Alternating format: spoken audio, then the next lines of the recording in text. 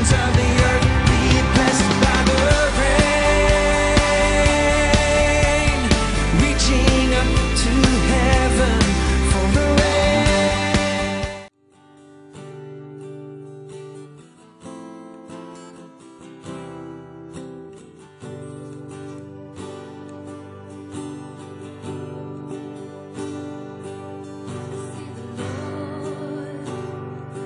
And his train fills the temple.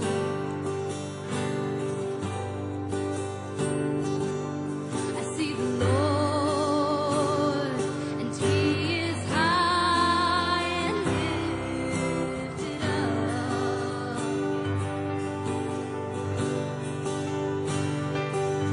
I see the Lord, and his train fills the temple.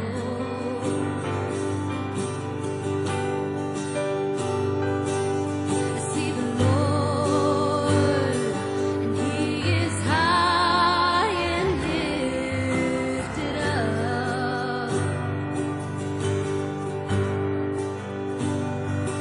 Angels cry,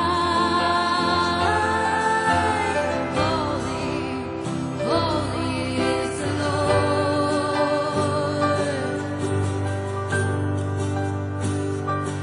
Angels cry, holy, holy is the Lord.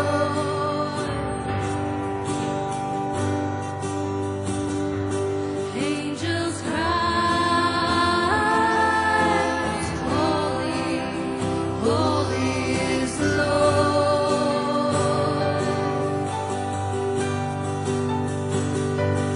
Angels cry, holy, holy is the Lord.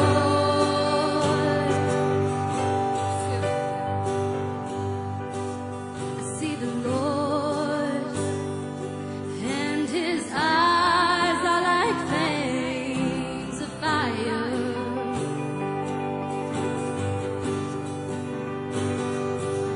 I see the Lord, and his eyes are like flames of fire.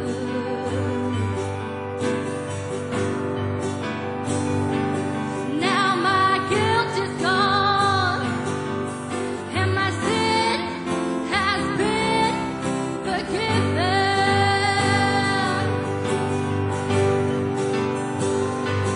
And I cry,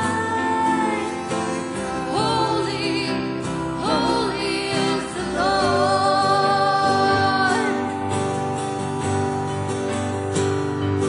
And I cry,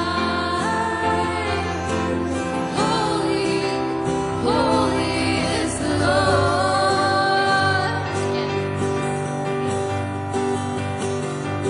And I cry, holy, holy is the Lord.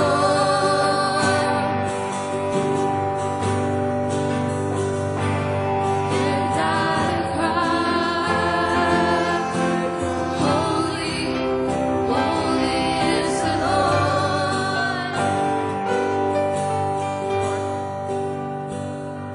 The angel came, and he touched the coal to my lips. The angel came,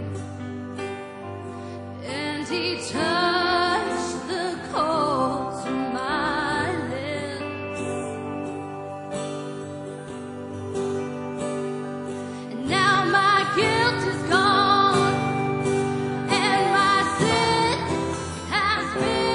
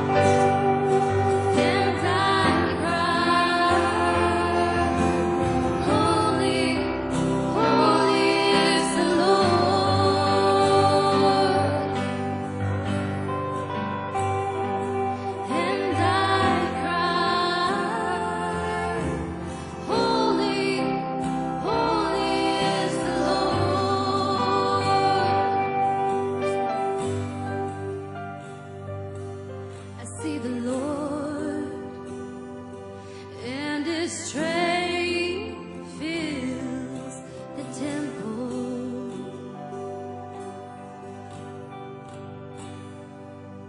I see the Lord, and He is high and lifted up.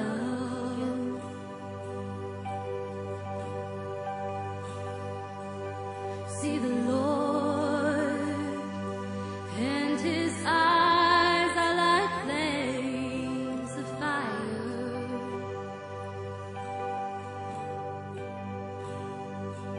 I see the Lord, and His hair is white as snow.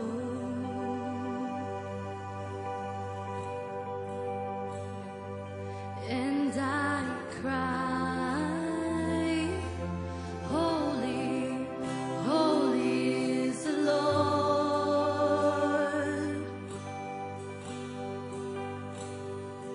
And I cry, holy, holy is the Lord. The angel came, and He touched the coal to my lips. The angel came, and He touched the coal to my lips. And now my guilt is gone, and my sin has been forgiven.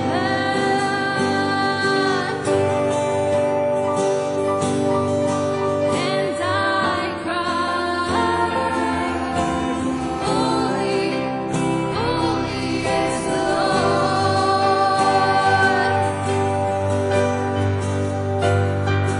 And I cry, holy,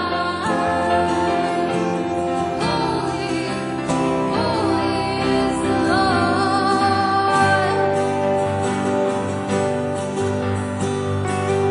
And I cry,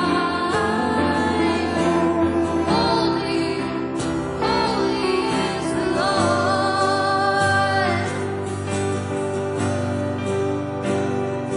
And I cry, holy, holy is the Lord.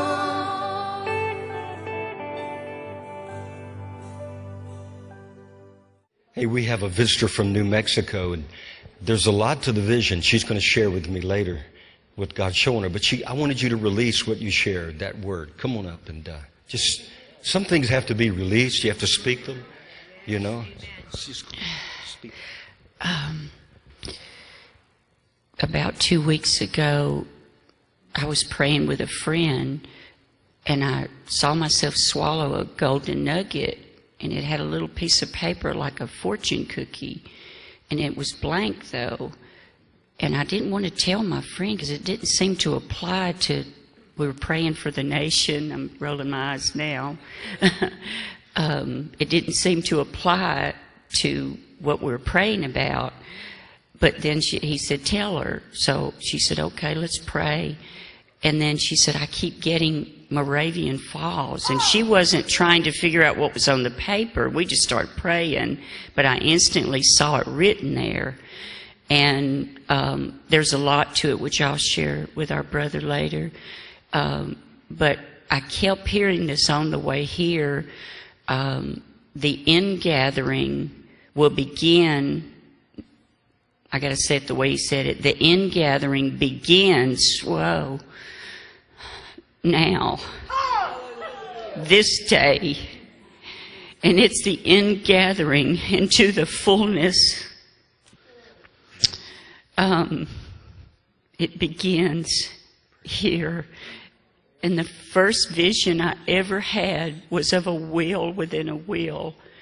And the Lord had to tell me through somebody, that's called a vision. I was very green. And He had me right in the hub of the wheel, 24-hour prayer. And there's so much more. Praise God. Hallelujah. Amen. Yes, we agree with that. From New Mexico. He told me to give this. The door, the ancient door of faith is Okay. about to be opened. Oh, my goodness. 22. The ancient door of faith is about to be opened, and the 22 has to do with the Word and light and love. Gracious. Thank you, Lord. That's amazing. We received that. And thanks for coming. You can come anytime from New Mexico. And we do a little house cleaning here first, guys. So I don't want to knock stuff over in the middle. And but anyway, let me tell you a few things, and I feel like I have a word. And so I'll get to it, okay? You know, sometimes you have to get cranked up. And so there are a lot of things. But first of all, Shirley and I, we saw on, you know, we're reading Fox News online, and we saw this story about Daniel Ritchie. He's a guy that has no arms, no hands, you know, and he travels around the country. And when he was born, they told the mother that he'll never have a life. It's not viable. You know, you should do away with him. He's 30-something years old. His wife is, they're coming in 2 weeks. Anyway, I invited him to come for, you know, a number of things. One is we want to stand for life. You know, they told their mother to give him up, and now he's traveling the nation. And he has 2 beautiful children, and he's sharing the gospel. God's using him. And, you know, the scripture says, Psalm 22, David said, "From my mother's womb, you've been my God." And he said in Psalm 139, "Your eyes saw my substance, being yet unformed, and in your book all my days were written when there were yet none of them." God writes out our book, the days in the womb, even before the womb. And so anyway, he's going to be with us in 2 weeks. But we need to use this for a couple purposes. A lot of people have had abortions and they're carrying the guilt. So we need to minister to people. But we want to make it an evangelistic effort. So we're going to create these little cards with his picture showing him, you know, with no arms and on. And then in the back, how to get here. So that'll be in 2 weeks, and we'll have them ready next Sunday. You can take them. No, actually, he's coming in 3 weeks. March 10th, yes. And so we have a few weeks to just get the word out. And, you know, we want to stand for life, but also let's just believe for a mighty ingathering of souls. And, you know, so that'll be in a time. But how many of you, it's good to ask this question sometimes. I write these articles and send them out. How many of you read the article I wrote this week on marriage? Yeah, look at this. What is this?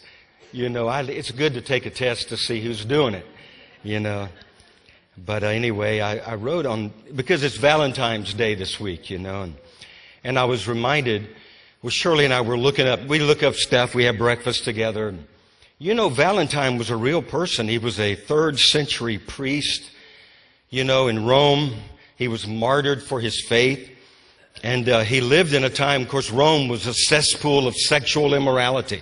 You name it, it was going on. Pedophilia, sexual perversion of all type. Valentine stood up for marriage. And he gave the boundaries. He spoke of, you know, there are boundaries. How many of you know God's into boundaries? Do you know Acts 17? We need to know what God's Word says, not what the local politician or whoever says. Acts 17. "And from one blood he made all nations, and he determined their appointed boundaries so that they might seek the Lord." And so God placed his people. But anyway, he raised the standard in that day of the boundaries of marriage, and also how marriage is to be a witness of enduring love. And so you know what they did? They banned marriage in that day. It was under the edict of Claudius. They banned marriage. And so Valentine would lead people to the Lord and then marry them in secret. So you know what they did to Valentine? I don't know if it's beheading. I don't know how they did it. But Valentine met his demise. And so that's where we get Valentine's Day. But you know, when he was in prison, before they did away with him, they wanted to see, because he led a lot of people to the Lord in prison. And they said, well, do you have what is this real, this gospel? So they brought a girl to him that was sick. He laid hands on the girl. Guess what happened? She got healed. And anyway, they just did away with him.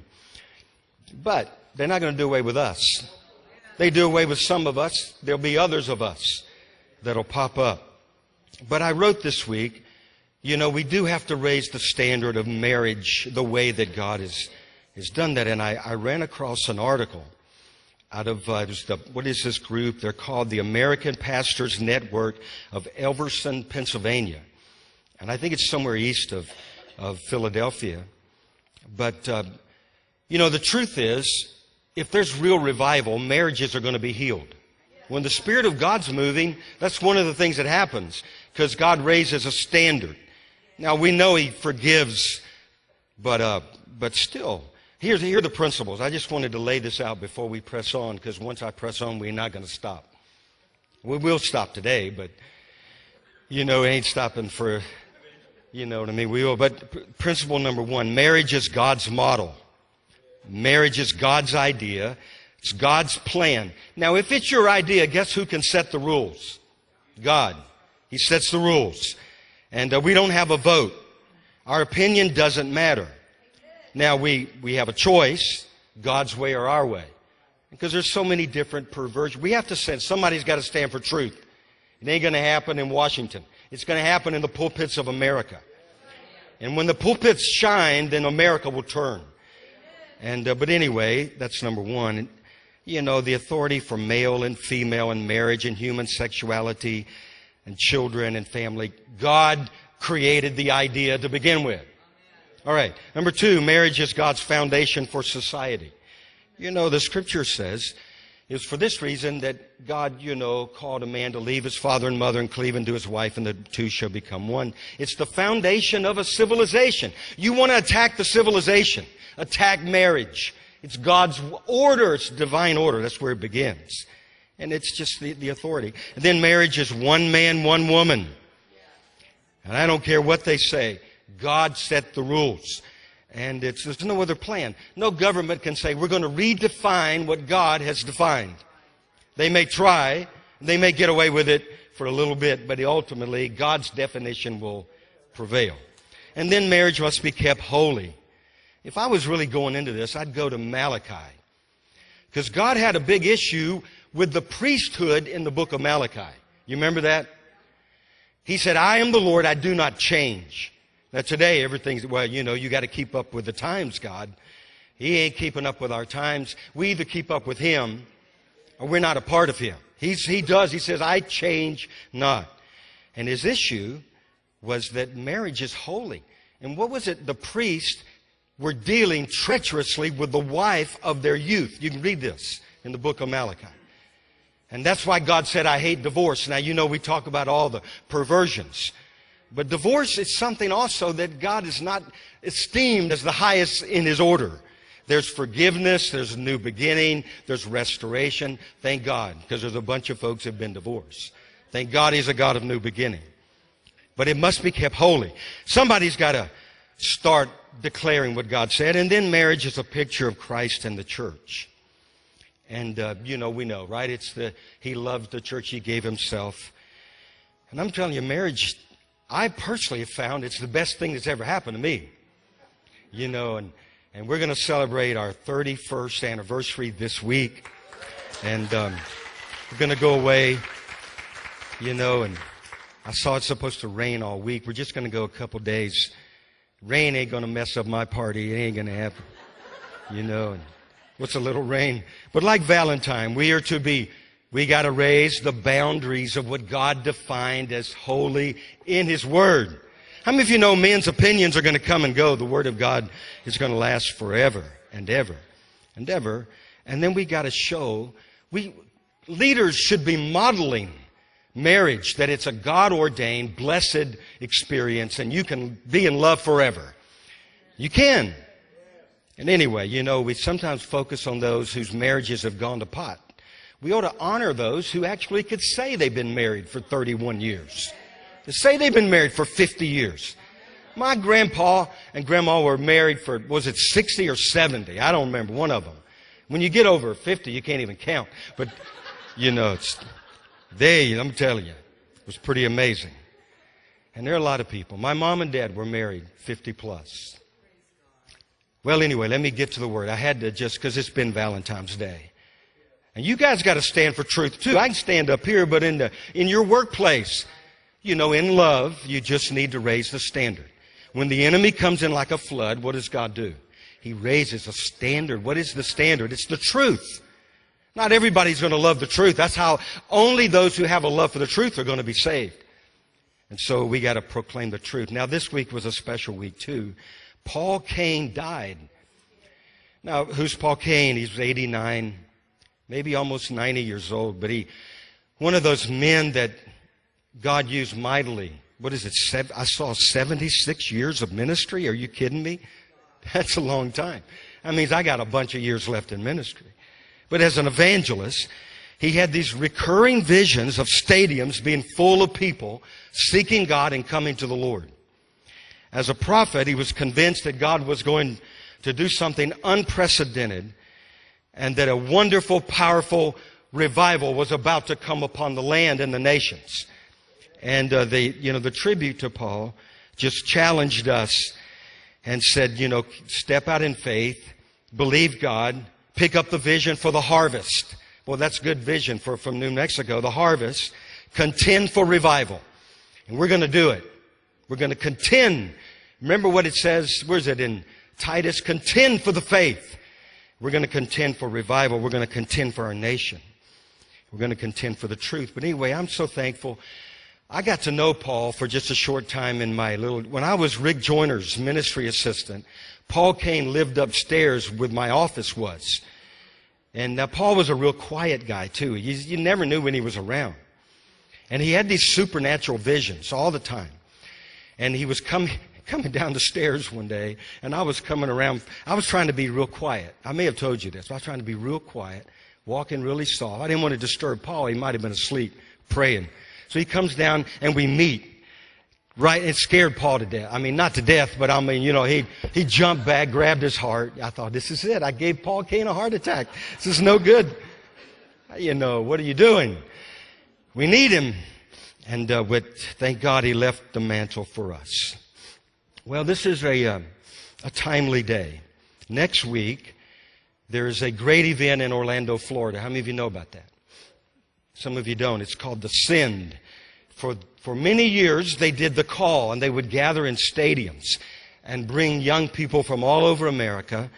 And this is going to be an event in Orlando. They're believing for 60,000 young people to gather together. God has instructed Lou Engle to change the name from the call to the send, because God is going to raise up a generation and send them. That's what this is about this morning.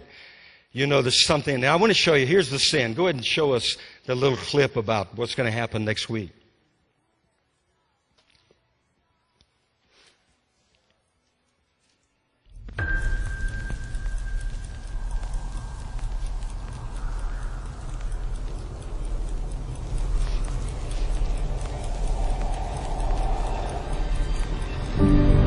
We all have our reasons. It could be fear, complacency, or maybe you just feel unqualified to reach your city, your campus, the nations. But you see, when we look out and see a generation that does not know Jesus, an uncommon courage rises in our heart. We push past our limitations. We break every boundary. We silence every fear. Because it only works when we all say yes. One act is powerful, but millions are unstoppable. We cannot stop until every believer's been activated, until every eye has seen, every ear has heard. Today we move forward. Today we say no to fear. Today we declare a war on inaction. On February 23rd, we are calling 60,000 believers to gather together in Orlando, Florida for a tipping point gathering that we believe could spark the greatest era of evangelism and missions in history. Amen. They believe that it's going to be a tipping point of the greatest era of evangelism and missions. You know, just like Paul Cain could not shake off the vision that he saw continually of stadiums being filled, I can't shake off the things I've seen as well. You know, we're also at the 1-year anniversary of Billy Graham's death. Next week, the 21st. And those of you that are part of this congregation, you know how that's special to us. But God's going to raise up a generation of not just youth. Now, you guys are going. We're going to pray for everybody going at the end of this little time here this morning. But I'm going too. I may not be going with you, but I'm going in my spirit. I'm going. This is it. This is it. We're all going. I'm not going to be left out of this. You know, I'm a young guy, and at heart, I don't care. I can run as fast as those guys. You can too. It's time to run to do the will of God. And that's what we're going to talk about this morning. But I want you to go with me to Ephesians, the book of Ephesians, chapter 5. I want to lay a little foundation, and then I want to share with you what I believe it's almost I don't know what they're going to share in Orlando, but to me, this would fit. It's like a new strategy for the hour. A new wine, new wineskins, because the time is short. Now look with me, if you would. Somebody say hallelujah or something. Amen. You know, okay, look in chapter 5, Ephesians chapter 5, verse 1. Let's pray, and then we'll read that. So, Lord, we thank you again for this morning. We thank you for this time we're living in the earth. Lord, you chose us for this hour. Lord, we're called into the kingdom for such a time as this. And so, Lord, we just embrace this day. Lord, we thank you, God. We're going to send people to Orlando. But, Lord, we thank you the same Spirit, the same anointing is with us this morning in this place. And we believe what was spoken prophetically about that ingathering at the gathering. And so, Lord, we just give ourselves. We pray, God, release heaven in this room. In Jesus' name, amen. All right, chapter 5, verse 1. Therefore, be imitators of God as dear children, and walk in love as Christ also has loved us and given himself for us, an offering and a sacrifice to God. Verse 3, but fornication and uncleanness or covetousness, let it not even be named among you, as is fitting for saints. Neither filthiness, nor foolish talking, nor coarse jesting, which is not fitting, but rather giving of thanks. Now notice verse 5. For this you know that no fornicator, this is sexual perversion. Everybody understand what fornication is? Any sexual activity outside of the boundaries defined in God's Word, one man, one woman. No fornicator. I didn't write this. God did. No fornicator. Unclean person. That covetous man who is an idolater has any inheritance in the kingdom of Christ and God. Let no one deceive you with empty words. You know what empty words are? Empty words are man's words that really don't carry much weight because they're not speaking what God said. God's word carries weight. It's eternal. Man's words are their opinion or what they picked up, from someone else. But we've got to make a difference. You know, when he said, let not this even be named among you. There's one statement I heard way back, and I can't get it out of my mind. From time to time I hear it. It says, this man said, I looked for the church and I found it in the world. I looked for the world and I found it in the church. That ought not be. That's what Paul is talking about. And that's exactly what he's speaking here. Let no one deceive you, verse 6, with empty words, for because of these things the wrath of God comes upon the sons of disobedience. Therefore do not be partakers with them. Don't share in their philosophy. Be different, come out from among them and be separate, the Bible says. If a bird flies into this room, and it smells like a duck, and it looks like a duck, and it quacks like a duck. Now, we don't have any water, but if we had some, if it swims like a duck, what do you think it would be? It's a duck. Same thing likewise. If you look like the world, if you smell like the world, if you talk like the world, if you act like the world, if you go to where the world hangs, guess what? You're of the world. It's not really, it's no brain scientist. You can kind of just figure it out, and that's what Paul's talking about. Verse 8. For you were once darkness. That's before you came to Jesus. But now you are light in the world. Walk as children of light. For the fruit of the Spirit is in all goodness and righteousness and truth. Now that's pretty good. Goodness, righteousness, and truth, isn't it? The truth shall set you know the truth, and the truth sets you free. He goes on. Verse 10, finding out what is acceptable to the Lord. You know that scripture that says the will of God is that good and acceptable and perfect will of God? I used to think that was three different, measures of the will of God. You know, you could have the good, or you could have the acceptable to you, or the perfect. That's not what that's talking about. God doesn't have two wills. He has a perfect will of God. And His perfect will is acceptable to those who know Him, and it's good for all of those that follow Him. It's the same thing. He says, finding out what is the acceptable to the Lord. Now that's our part. We're to find out what is, in verse 9, good. Find out what is righteous. What's Christianity? Matthew 6:33, but seek ye first the kingdom of God and His righteousness, and all these things will be added unto you. That's our part. That's what He said. Find out what is good, what is righteous, and truth. Find out the truth. In an age of lies, find out the truth is what He says. And then verse 11, and have no fellowship with the unfruitful works of darkness, but rather expose them. What does the word expose mean? Reprove, call it out. If the church doesn't call out sin, who's going to? It's our part. It's our job. He said, don't have any fellowship, but reprove them. Call sin, sin. In this move of God, sin is going to become sin again. All right? We're not going to compromise. Because the wages of sin still lead to death. But the gift of God leads to eternal life in Christ Jesus. And have no fellowship with the well, let's go back on down. Where are we at? Verse 11. And have no fellowship with the unfruitful work of darkness. Verse 12. For it is shameful even to speak of those things which are done by them in secret. How many of you found that to be true? You find out stuff going on and you talk about it and it's shameful. You don't even want to talk about it. You don't even want anything to do with it. But all things that are exposed are manifest by the light.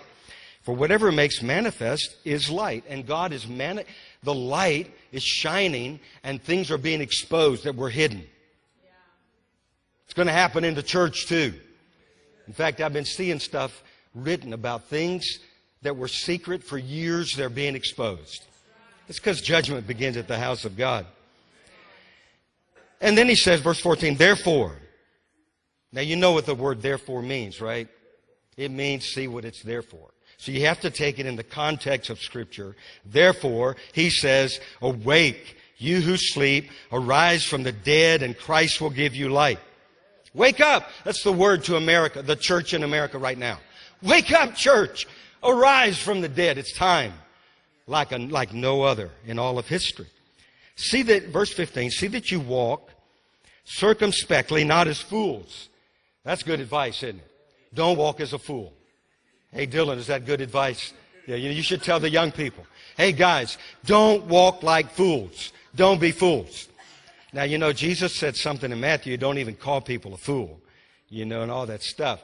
But He called people fool. He said, don't be unwise. Don't do what's foolish, but be wise. And then verse 16, redeeming the time because the days are evil.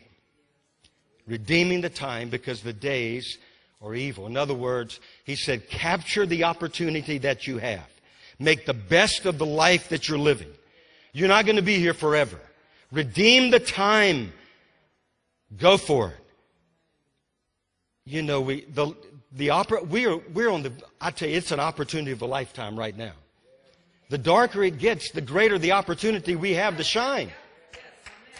But the lifetime of an opportunity, the opportunity of a lifetime only lasts during the lifetime of that opportunity. And so we got to be about it. And that's what this movement is about. It's begun. Boy, I tell you, that lady from New Mexico, I can't believe God would send her here today. Because that's what He put in my heart. This is it. This is it. This is begun. That thing next week, we're getting a head start. We're going to send you guys. You already going to get what I'm telling you they're going to release there. You just go and get in more of it. Bring more back here. You know, we want it all. We want everything God's doing. I'm not going to be left out. I've always something in me. I didn't want to be left out. If I could be in two places at once, I would. I'd just split me up. I would do that. But I'm telling you, this missionary movement, this new movement of evangelism and missions it's not going to look like any other movement in history. It's going to be rather unconventional. Now you think about it. Here we are in Moravian Falls. Now we're not Moravians. Anybody a Moravian? We might have some. I'm not. None of us are Moravians. We're just living in Moravian Falls.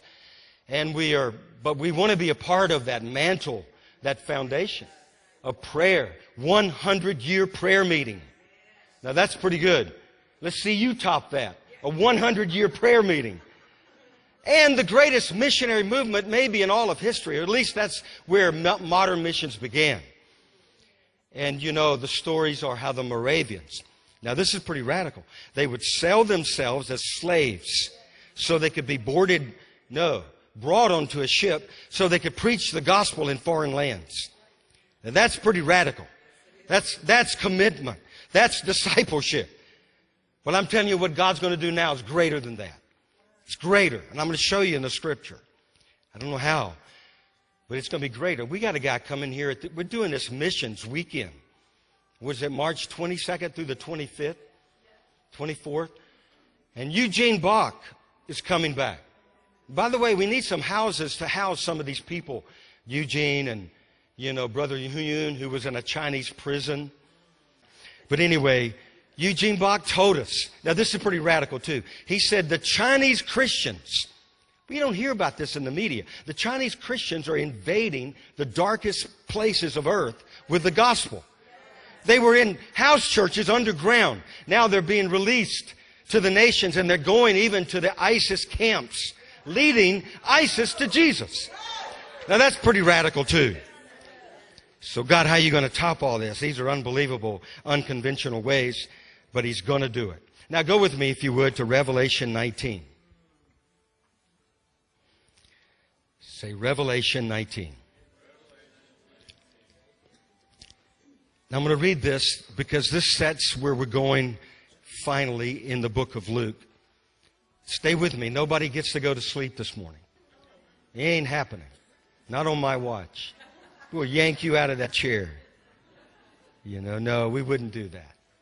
We just want to be real. We want to have fun. We're not performing up here. This is not a professional priesthood. You can throw that stuff away. God's about to smash it anyway. It's not about the priest or the preacher. It's about the body of Christ. There's only one head. His name is Jesus. He's the head of the church. The last day move of God will be under the headship of Christ. That's why it's going to be so unconventional. Because your head ain't going to be able to conceive what God, the head, is doing. You know what I mean? Your head's going to be going, what kind of deal is this? And the religious world will really be upset. They ain't going to handle it.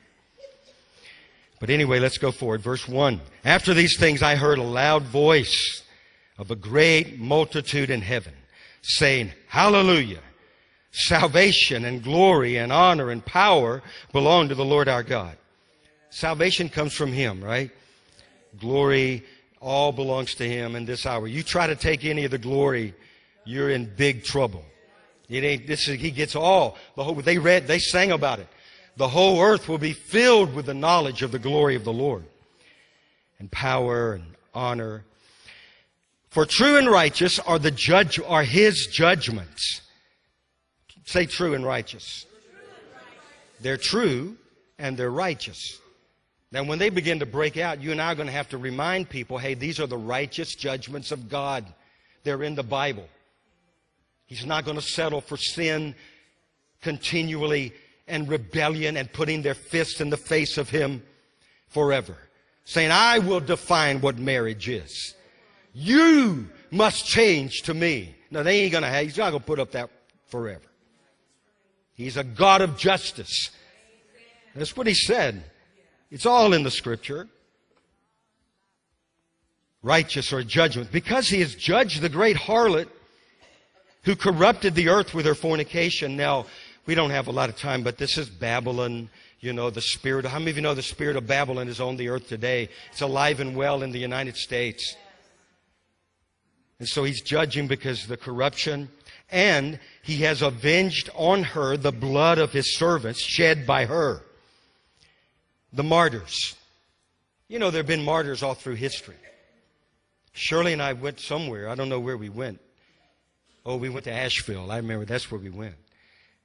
And we don't watch movies together a lot, but we were in a hotel, so we flicked around, and we saw this movie about Nero and the persecution, you know, among the early Christians. And we watched that. Now, this Nero in that movie was bizarre, absolutely out of his mind. You know what he did? He actually set the city of Rome on fire. Then he blamed the Christians who he hated. He said, these Christians did it. You know what they did to the Christians? They fed them to the lions. And they would hang them on crosses, on poles, as a public example. If you dare defy Rome, this is your fate. And anyway, it was a remarkable movie, but there's been persecution all through history. And how many of you know there's going to be persecution in the last days? Revelation tells us until the blood of the last martyr has been shed. Some of us are going to get to join in on that number. I'm telling you, it's going to be one of the greatest rewards. The crown of a martyr. You know, the judgment seat of Christ, there are various crowns. The crown of a martyr is one of the highest that you can receive. Anyway, that's a whole new subject as well. And then you know what else is going on is God's going to take vengeance of the blood of 60 million unborn babies. That's why I invited this guy to come. He could have been aborted. And I'm telling you, the Lord's going to have the final word with abortion. I don't know if they're going to pass laws, but I know that ultimately the law of God will prevail. The word of our God. He's going to take vengeance. Right now, the blood, if we could see it in the spirit, all over America, blood of 60 million plus babies are crying out. How do you know they're babies? God said it in His word. He said, your days, I knew about you even before you were in your womb, and I planned out your life. And the enemy has come to snuff them out, but I'm telling you, God's going to have the final word. And then it goes on. Let's read. Again, they said, hallelujah. Say hallelujah. Hallelujah. Do you know we're going to say that when the judgments really begin? You're not going to go run and hide. The world will run and hide. What does it say? Rocks fall on us. Cover us from the judgments. No, we're going to run to the rock that is higher than I. That's what David said in Psalm. And we'll stand on solid ground. And the 24 elders and the 4 living creatures fell down. They said, hallelujah. His smoke rises up forever. And they worship God who sat on the throne, saying, amen. You know what amen means? So be it. In other words, there'll be nobody, saying, God, you don't have the right to do this. They're just going to be in agreement. We're just going to say, God, this is you. God, amen. Amen. Nobody's other opinion's going to matter. Then a loud voice came from the throne saying, praise our God, all you His servants, and those who fear God, both small and great. And I heard, as it were, the voice of a great multitude, as the sound of many waters, and as the sound of mighty thunderings.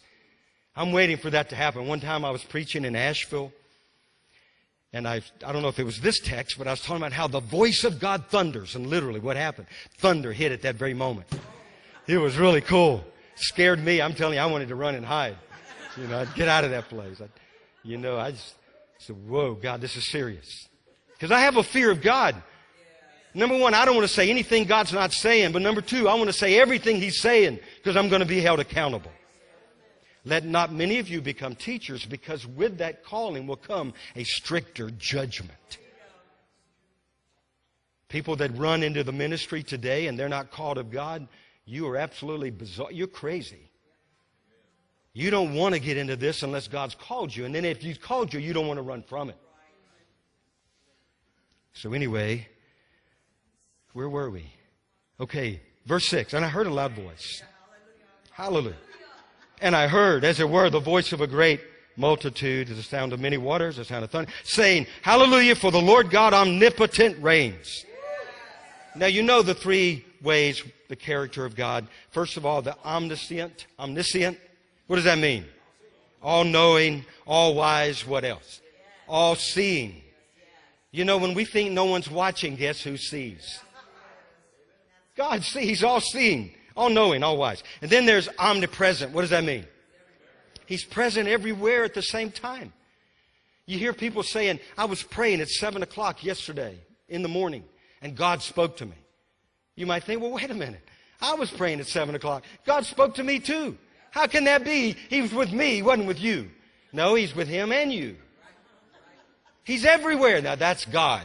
There's no way to explain that with a finite mind. God, how can you be everywhere at the same time? Because you are, you're God. And then omnipotent, and that means what? All powerful, able to do anything, supreme. Nothing is impossible with our God. That's the church on the earth in this hour. Nothing. You tell me something, I tell you nothing is impossible with our God. Nothing. And they're going to have that kind of faith. Let us be glad and rejoice and give Him glory, for the marriage of the Lamb has come, and His wife has made herself ready. The wife has to be ready. The bridegroom is coming for a bride that is ready. Now, I'm so glad she spoke that word, because so many people, when you talk about the move of God, they say, well, the church is not ready. And that always throws me into a quandrum, because I'm thinking, God, how will I ever really be ready? I'm flesh and blood. How am I going to be ready? That's not what the word means. The word, His wife made herself ready. You look it up in the Greek, it means to prepare. The wife has prepared. She's been prepared. God is the one that's ready. I'll show you that in a little bit. It's on God's time scale, not ours. Anyway, we have these little religious things that people say that I think the enemy plants so that it'll just, strike at your faith or something. There's all kinds of stuff out there. We should preach someday on all the cliches, especially, among our crowd. People say all kinds of stuff. There's no foundational biblical root to what you said. Let God be true and every man a liar. That's what He said. Now, does that mean every man's a liar? No, it doesn't. But if man says something opposed to what God said, guess who's the liar? It ain't God. Anyway, I don't even know where I am now. Oh, let's finish the reading, and then we'll get to Luke. You guys with me? Be ready. Oh, here's what I was going to say. There were people they were not ready. The Lord said, the coming of the Son of Man will be as it was in the days of Noah. Noah, 100 years preaching righteousness? You know how many people were converted? 0. Nobody. They all thought he'd lost his mind while he's building this ark for all these years. It had never even rained on the earth. And Noah, there's coming a big rain. You better come to God. You better get your heart right. They thought he was crazy. But Jesus said, as it was in the days of Noah, so shall it be at the coming of the Son of Man. Anyway, and it was granted, verse 8, granted to her to be arrayed in fine linen, clean and bright. For the fine linen is the righteous acts of the saints. Now, when I read that verse, I thought, wait a minute, our righteousness, all of our righteousness is as filthy rags. And so that's the great exchange. We give Him our unrighteousness. He gives us His righteousness, right? For He who knew no sin became sin that we might become the righteousness of God in Christ. But that's not what this is talking about. That is true. That's the only way to come to Him is give Him our sin and our filth, and He gives us His righteousness. But this, it talks about the righteous acts of the saints. I saw that this week as I'd never seen it before. I know the book of Acts is about the acts of the apostles. I'm telling you, there's going to be another book written. It may not be written, put in the canon of Scripture, but it's going to be written. It's called the Acts of the Saints. That righteous acts of the saints. And they're going to be unprecedented. I won't tell you again, but I've shared so many times with our people about that first mission trip to the Ukraine when Ludmila Adamovska was gloriously born again. How many of you never heard that story? Good, I get to tell it again. I like to tell it. Good. If it's worth, I know some of you have. That's why you hear it again. There's really nothing new under the sun. You know what I mean? But anyway, I'm preaching in the Ukraine. It's a No. Let me back up. It's not the Ukraine at that point. It's the USSR. It's the Union of Soviet Socialists. Hey, America, socialists. Some of us have been there. We know what it's really like. They're waiting in line to get food. We know God was kicked out of the nation. You can't have God and socialism at the same time. Socialism is when government becomes the God and the provider of the people. So anyway, we're in the USSR. I don't even know how we got there. And we almost didn't because they stopped us at the gate and it took forever to let us in. They took our passports and these guards were standing there with big machine guns. People started getting worried, like, we wasted our money. We're not going to get in. And God spoke to my heart. He said, read Matthew 24:14. So I read Matthew 20:14 to the bus. I said, hey, this scripture says, and this gospel of the kingdom shall be preached in all the world as a witness to all the nations. And then the end shall come. We're going to get in. Guess what happened? We got in. So I'm preaching in a park, standing up on a bench. I have to tell this story again. I'm sorry if you heard it many times. But I'm standing up on a bench. I don't speak Russian. We said, does anybody speak English in this crowd? So this blonde-haired lady comes, there are about 100 people, and they're just gathered. We played the guitar. They're gathering. They hadn't heard the gospel in 70 years. She comes up. We said, would you be the interpreter for the people? We want to preach the gospel. She said, oh, no. My father's a communist. He's a part of the Communist Party. I'm an atheist. We don't believe in your God. I said, you don't have to believe in anything. You just interpret. We want to speak to the people. She said, well, I want to practice my English. So she agrees. And so she stands there, and after the second, I'll speed it up. The second little gospel message, Ludmila turns around and raises her hand. I said, what are you raising your hand for? She said, I want him.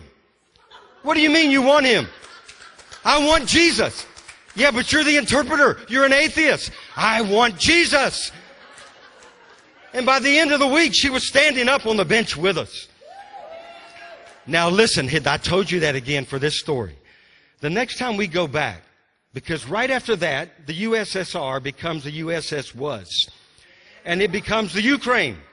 So the next time we go back and we greet Ludmila and she says, Ludmila, how you been? She said she went back to her high school and she led her entire high school to Jesus.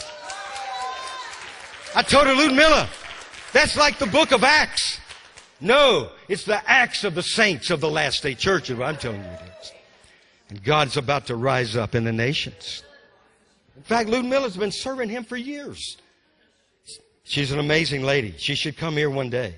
She watches us from time to time. Then verse 9, then he said to me, write, blessed are those who are called. Now keep this in mind, because this is how we're going to end up. I'm going to put it in second here in just a moment. But these are called to the marriage supper of the Lamb. You know there's a marriage supper being prepared? If you're not there, you won't be there. You're not going to get in. That marriage supper is being prepared right now. The marriage supper of the Lamb. And he said, these are the true sayings of God. Now I asked the Lord when I read that, what do you mean true sayings? Aren't all of your sayings true? Absolutely. John was looking into our day when truth would become something far and hard to find. And knowing that what God says, you proclaim the true sayings of God. What God says are true no matter what men say. And you proclaim the word of the Lord, not the word of men or the word of women. The true sayings of God. And there's coming a marriage supper of the Lamb. Now go to the book of Luke. Luke, one of those chapters. Yeah, chapter 14. You guys with me? Okay, we're going to move forward. Don't go to sleep yet.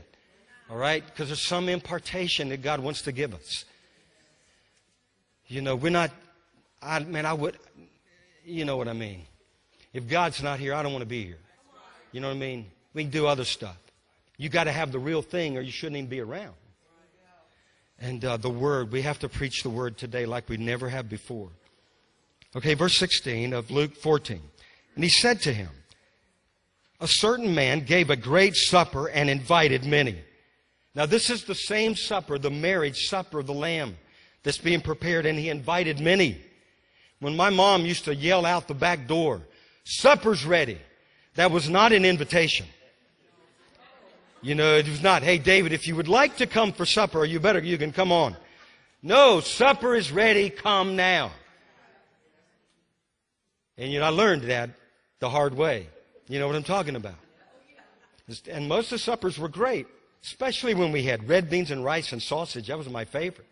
You guys probably never had that. My dad used to have this stuff. I can't understand how he did it, but he would crumble up cornbread in buttermilk. Any of you guys do that? Man, that's the craziest thing.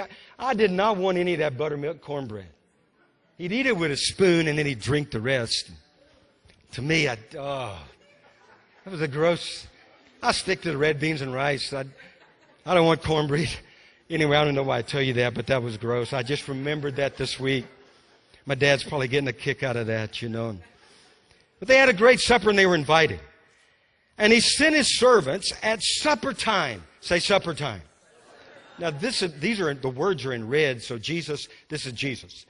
It's supper time to say to those who are invited, come, for all things are now ready.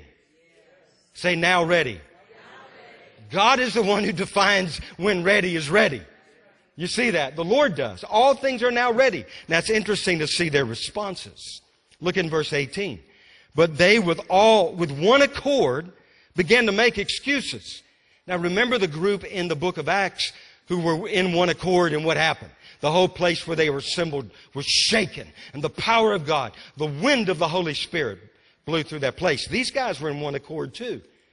They were in one accord in making excuses. And none of them ended up at the marriage supper of the Lamb. Not one of them. I'll show you. The first said to him, I bought a piece of ground and I must go and see it. And I ask you to have me excused. So number one, there were things for them to see. The lust of the eye. They were led about what they could see only. They didn't see it. They couldn't believe it. They had things to see. The next group. Verse 19, and another said, I have bought 5 yoke of oxen and I'm going to test them. I ask you to have me excused. Secondly, this group had things to do. The lust of the flesh. There were things they had to do, they had to accomplish other than what was most important, seeking after God and taking up their cross and following Him. And that's the whole context. And then still there was another group. In verse 20, they said, I've married a wife and therefore I can't come. Now, that's not in any way downgrading marriage. What it is speaking of is a covenant relationship. This group said, I've married a wife. In other words, I'm committed to some other lover that has my heart before you. I'm in love with something else more than the Lord Jesus. And so he said, can I also be excused? And then verse 21, so that servant came and reported these things to his master. Who is the master in this text? Jesus. They reported them to the master. Then the master of the house, being angry, said to his servants, go out quickly into the streets and lanes of the city and bring in here the poor, the maimed, the lame, and the blind. And the servant said, Master, it is done as you've commanded, and still there's room. Then the master said to the servant, go out into the highways and the hedges and compel them to come that my house may be full. For I say to you that none of those men who were invited shall taste my supper. None of them. Not one of them. Now I want to just look at about 6 things and then we'll pray and ask God to just have His way. But there's things that God wants to do, this new missionary movement. As you could tell, I'd love to be in Orlando next week. I'd like to be speaking. I'm just a little guy here in Raven Falls. But I got a big Jesus. And I'm telling you, this is what God's saying right now. This is the Bible. This is what excites me more than anything. When the Word of God comes alive. How many of you are there? You should be there. You should read the Scripture daily. It's your daily bread. You don't read the Bible daily, you're going to starve to death. Because you're going to be caught up in the world.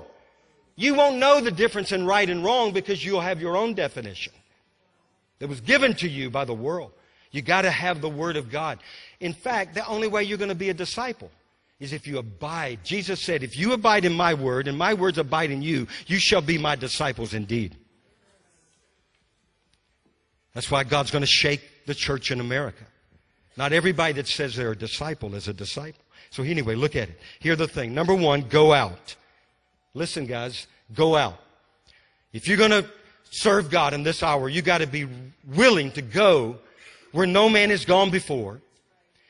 Be a trailblazer where it's not comfortable, where maybe it's not convenient. Maybe it's too cold, maybe it's too hot. That doesn't matter. You go out. You're willing to go. You remember last week when George was here, he showed this picture of this soldier that was charging. You got to have that go. I'm going to go at my master's beckoning. Now, you don't want to be one that just went. You want to be those who were sent. You go. Jesus said, therefore go, therefore, into all nations. And you know, it's going to be dangerous.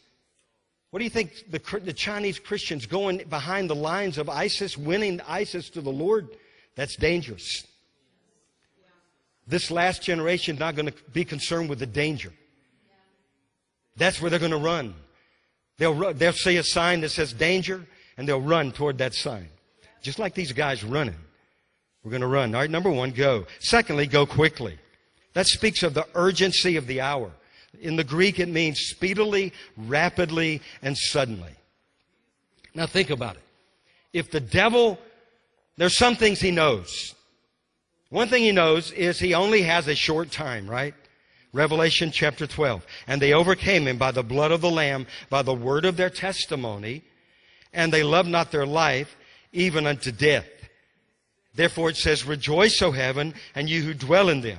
Woe to the inhabitants of the earth, because the devil has come down to you having great wrath, because he knows he has only a short time. So if the devil knows he only has a short time, that's why there's an increase in evil today. That's why evil is coming out of the closet. They're not concerned with what you believe or not. They're coming out and they're declaring boldly their stand for death. You want to know how you tell the Spirit of God and the Spirit of the Antichrist? The Spirit of the Antichrist will do three things. Steal your freedom, steal your money, steal. Number two, kill the unborn, the born, the elderly. Doesn't matter, just kill. The just. Steal, kill, and what? Destroy. Destroy nations, destroy a generation, destroy the foundation of a society, marriage, destroy. That's it. The thief has not come but to steal, kill, and destroy. I have come. Jesus said, I've come that you might have life. That's how you tell the difference. Life. And that you might have it more abundantly. And the devil knows he only has a short time. But if he knows, guess what? We should know as well. Ephesians chapter 5, we opened up that we're to redeem the time because of the days are evil. Redeem the time. And we've got to be running, willing, ready, quickly, urgently. This is an urgent message we have. Come, it's supper time. What do you think Noah shouted for all those years? Come, get your heart right with God. Repent. The rains are coming. The judgments are coming. And they had nothing to do with him. And one day the doors were slammed shut. And one day it'll be that way again. God doesn't strive with man forever. He'll convict, and then there'll come a point. He'll say, well, you don't want to hear. Then you're on your own. And none of those will be at this supper. Not one. And then the next thing, go to where he sends you. Go to the highways. Go to the byways. Just go. Go. Go where he has paved the way for you to go. You know, a lot of ministries in America build on what other people have laid as a foundation. I'm just telling you that happens. This last day generation is going to build on no other foundation than the Lord Jesus Christ. They're going to go in places maybe people think you're crazy to go, but they're going to go quickly. They're going to obey their master. They're going to build on a foundation that's going to last forever. Wherever he sends, sin. I've told you so many times. Can I tell you one more story? You know, is anybody ready to leave? But remember, I didn't know after I got out of seminary, how do you get a job? How do you become a job? I mean, how do you be a pastor? So I sent resumes to Texas, Louisiana, because I'm from Louisiana, Arkansas, Tennessee, Georgia, Florida. I don't know, I might have North Carolina. I don't even know. I sent them all over, except Mississippi. I did not want to go to Mississippi. I wasn't going to Mississippi. I didn't want to go. I was an LSU fan, and we didn't like Ole Miss fans. I'm not going to Mississippi. Guess where God sent me? It's the only place that invited me to come, Mississippi. God said, I'll show you. I got nothing from Georgia, nothing from Tennessee, nothing from Texas. I was even born in Texas. You thought they'd had a little sympathy. They didn't. I went to Mississippi. What I'm saying is, I'm telling you that, these little stories over and over again, because it doesn't matter where you want to go. It's not about where you want to go. It's not about what seems to be right. You go where the Spirit of God leads you. The sons of God are led by, not their resume, they're led by the Spirit of God. That's it. You're led by the Spirit of God, and that's always been in my heart. And I'm so glad it's always been that way. Every place I've ever been, nobody sent me. God sent me there. And I knew it. And that's why I could stand. And then go with consistency. Because, you know, the one group said, we went and preached, and now your house is still room. He said, go again to the highway. So we want to go with consistency. And it doesn't matter if they listen to you or not. Remember Jeremiah? The Lord said, you go. They're not going to pay any attention. Their hearts are hardened. But you go anyway. You go consistently. We're going to consistent. Then you go as to compel. In other words, you compel them. This is urgent, my friend. It's not an invitation just, that you can consider lightly. This is a matter of life and death. And I want to show you something. Jude. I'm almost finished. We go to Jude. We used to have a little boy in here named Jude, and I would say, hey, Jude, How are you, Jude? It was one of my favorite songs in college. How many of you liked Hey, Jude? Yeah, we remember all those songs. You can't forget them. If you hummed the scriptures, if you read the Psalms and you kind of went around during the day singing that psalm, you'd end up memorizing that psalm. You'd remember. That's how we remember those songs. Another one bites the dust.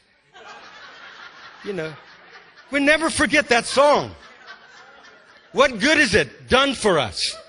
No good at all. But if you memorize, the Lord is my shepherd, I shall not want. He maketh me lie down in green pastures. He restores my soul. And on, then you're going to have benefit. Jude, okay, let me get back so we can wrap it up. I'm going to go see Adeline, my granddaughter, in just a little bit. I haven't seen her in 2 weeks. She's going to remember me. I'm telling you, she remembers me. She knows my name. Well, she may not know my name, but she will. All right, verse 21. Keep yourselves in the love of God, looking for the mercy of our Lord Jesus Christ unto eternal life. And on some have compassion, making a distinction. But others save with fear, pulling them out of the fire, hating even the garment defiled by the flesh. Which means we hate the sin. We don't compromise. Sin is sin. You call it sin, but you love the sinner. You pull them out. You don't have to go that way. There's a better way. His name is Jesus. And that's real love. You tell them the truth. And then you go regardless of the cost. And if you were to read back in Luke 14, that whole section from verse 25 to verse 33 is about real discipleship. No man, any man come after me, let him take up his cross and follow me. He talks about the cost. If you don't hate your father and mother and come after me, you cannot follow me. He's not talking about hating mother and father. He's talking about your love for God is so great that there's no comparison with anyone else. You love God first. That's the only reason I can be a good, and I hope I've been. She'll tell me this week again, the only way I can be a good husband to Shirley is I love God first. If I love Him first, I'll love her with all my heart, and I do. And every day I thank God for Shirley. Maybe it's because I got married late. I don't know. Late. I don't know, but I'm telling you. It's the best thing that ever happened to me because I love God first. If you love God, everything else is going to fall in line. Love the Lord your God with all your heart, mind, soul, and strength. And then the last thing, go to make an impact. Because look at this. In verse 34 and verse 35, salt is good, but if the salt has lost its flavor, how shall it be seasoned? And if it is neither fit for land or for the dunghill, but men throw it out. He who has an ear to hear, let him hear. The other place where Jesus said this, He said, if your salt has lost its flavor, it's good for nothing but to be thrown and trampled underfoot by men. We're the salt of the earth. We're those who preserve. And that's why we go in love and we go in truth to preserve. And so a nation will be saved, redeeming the time, because the days are evil. And then he that has an ear to hear, let him hear. Only those that have an ear to hear will hear the call in this hour. Because the call is not just the call anymore. It's the send. Here am I. Send me. Now this is how I can close. You remember last week we shared about this cross that was washed up on the shore out of the sea in Broward County, Florida. And it's in the news. You can see it. You read about it. This child, what was it, Shirley? 20-foot cross? And so that was pretty exciting. I thought, man, that's great. Out of the sea of humanity, this 20-foot cross. And Broward County is one of the most corrupt counties in America. The voter corruption, the Parkland shooting. That's a place that needs the gospel. So the cross washes up on the shore, but what I didn't know is part 2 is what somebody told me. You know where that cross came from? It came from North Carolina. The owner, that's what I was told, the owner, it was a cross out in the Outer Banks. And during one of the hurricanes, the cross was swept out into the sea. It went all around and came up on the shore. It came out of North Carolina. Now you don't have to be... You know what I'm thinking. Guess what? We live in North Carolina.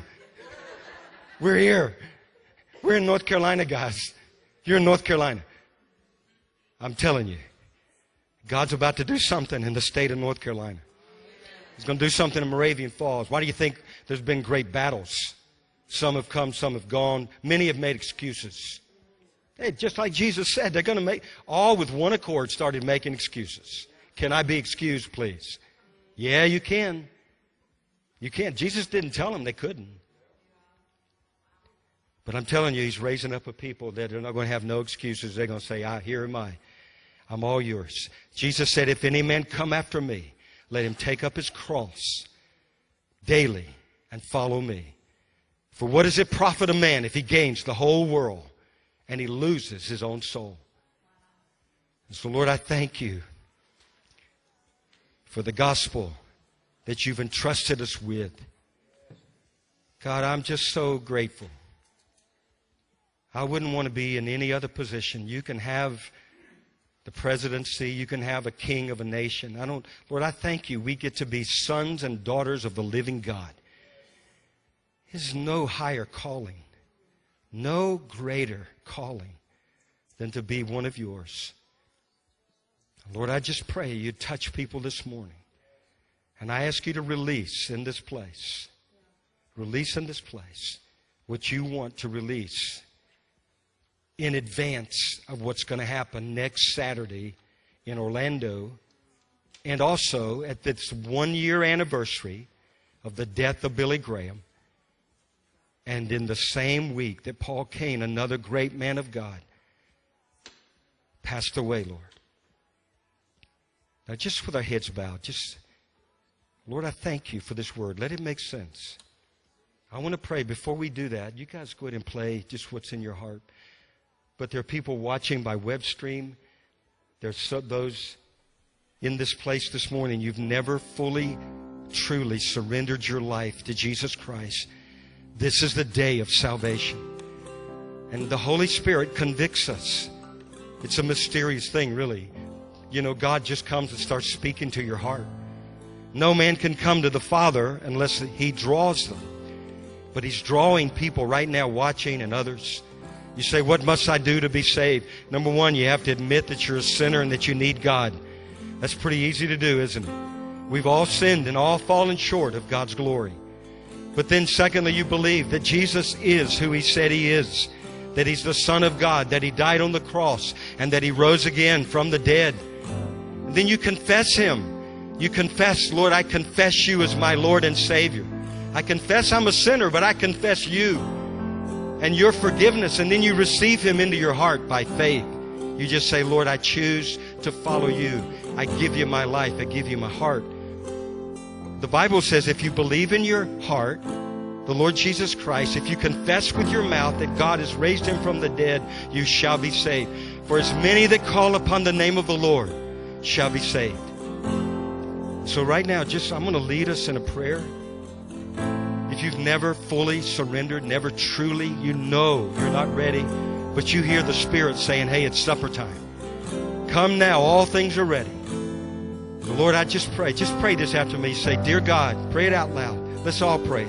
Dear God, I believe in You, and I need You. I admit and confess that I'm a sinner, and I ask You to forgive me. I have failed, but I put my trust this morning in Jesus Christ, the one who lived, the one who died, the one who rose from the dead. And I confess You as my Lord. Cleanse me of all my sin. I turn from my sin and I turn to You. And I receive by faith the gift of salvation. And I thank You for forgiveness and mercy and the promise of eternal life. And if you prayed that, make sure you share with us, share with someone, right? You guys watching online, you can connect with us at the Gathering Church office at gmail.com, and we'll send you some literature. You know, this happened. A guy in Kenya was watching, got saved. Remember? And he started a church out of watching the web stream. That's pretty cool. You can change nations by just preaching the gospel. Now let's stand. I want to pray for an impartation. How many of you want what God's doing in this? You want a fresh anointing, fresh impartation. I believe what it is. It's just like, you know, the new wineskin. I think about, if I could, I don't know Lou Engle, but if I could tell him this, I would say, Lou, you know, the call has been soaking in prayer, fasting and prayer for what? 20, 30, how many years? And what they've been doing is soaking their wineskins. Now they're new wineskins, and now comes the new wine. Now God's saying, okay, you've been soaked enough. Now go. And a generation is going to run to the nation, to the campuses of our nation, to the cities of our nation, from the churches of our nation. And they're going to carry with them the fire of the gospel. I'm telling you, there's a harvest intended for every one of us. And we're going to see it happen. And so now you just receive by faith. Father, by faith, in the name of Jesus, I release and I pray for a mantle, the same mantle that I know they're going to pray about next week in Orlando. God, this is our day, and I pray that You would impart the mantle for souls, evangelism. God, I ask You to release vision for missions that are unconventional, that have never even been thought of. But God, that people would be running to the mission field, they would be running to places that You send them, building on the foundation of the Lord Jesus Christ alone. And I thank You for it, God. Release faith. I pray for the agenda. I pray for ideas. I pray for dreams and visions. But most of all, for the anointing to be all we've been called to be, to do all we've been called to do, to redeem the time because the days are evil. And I thank you, not one person under the sound of my voice is going to miss it. I don't care where they've been, even if you've blown it, you got off course. Today is a new day. Today is a day of new beginning. God is a merciful, kind. He's loving. He's relentless in His love over us. And I thank you for it, God, in Jesus' name. Amen.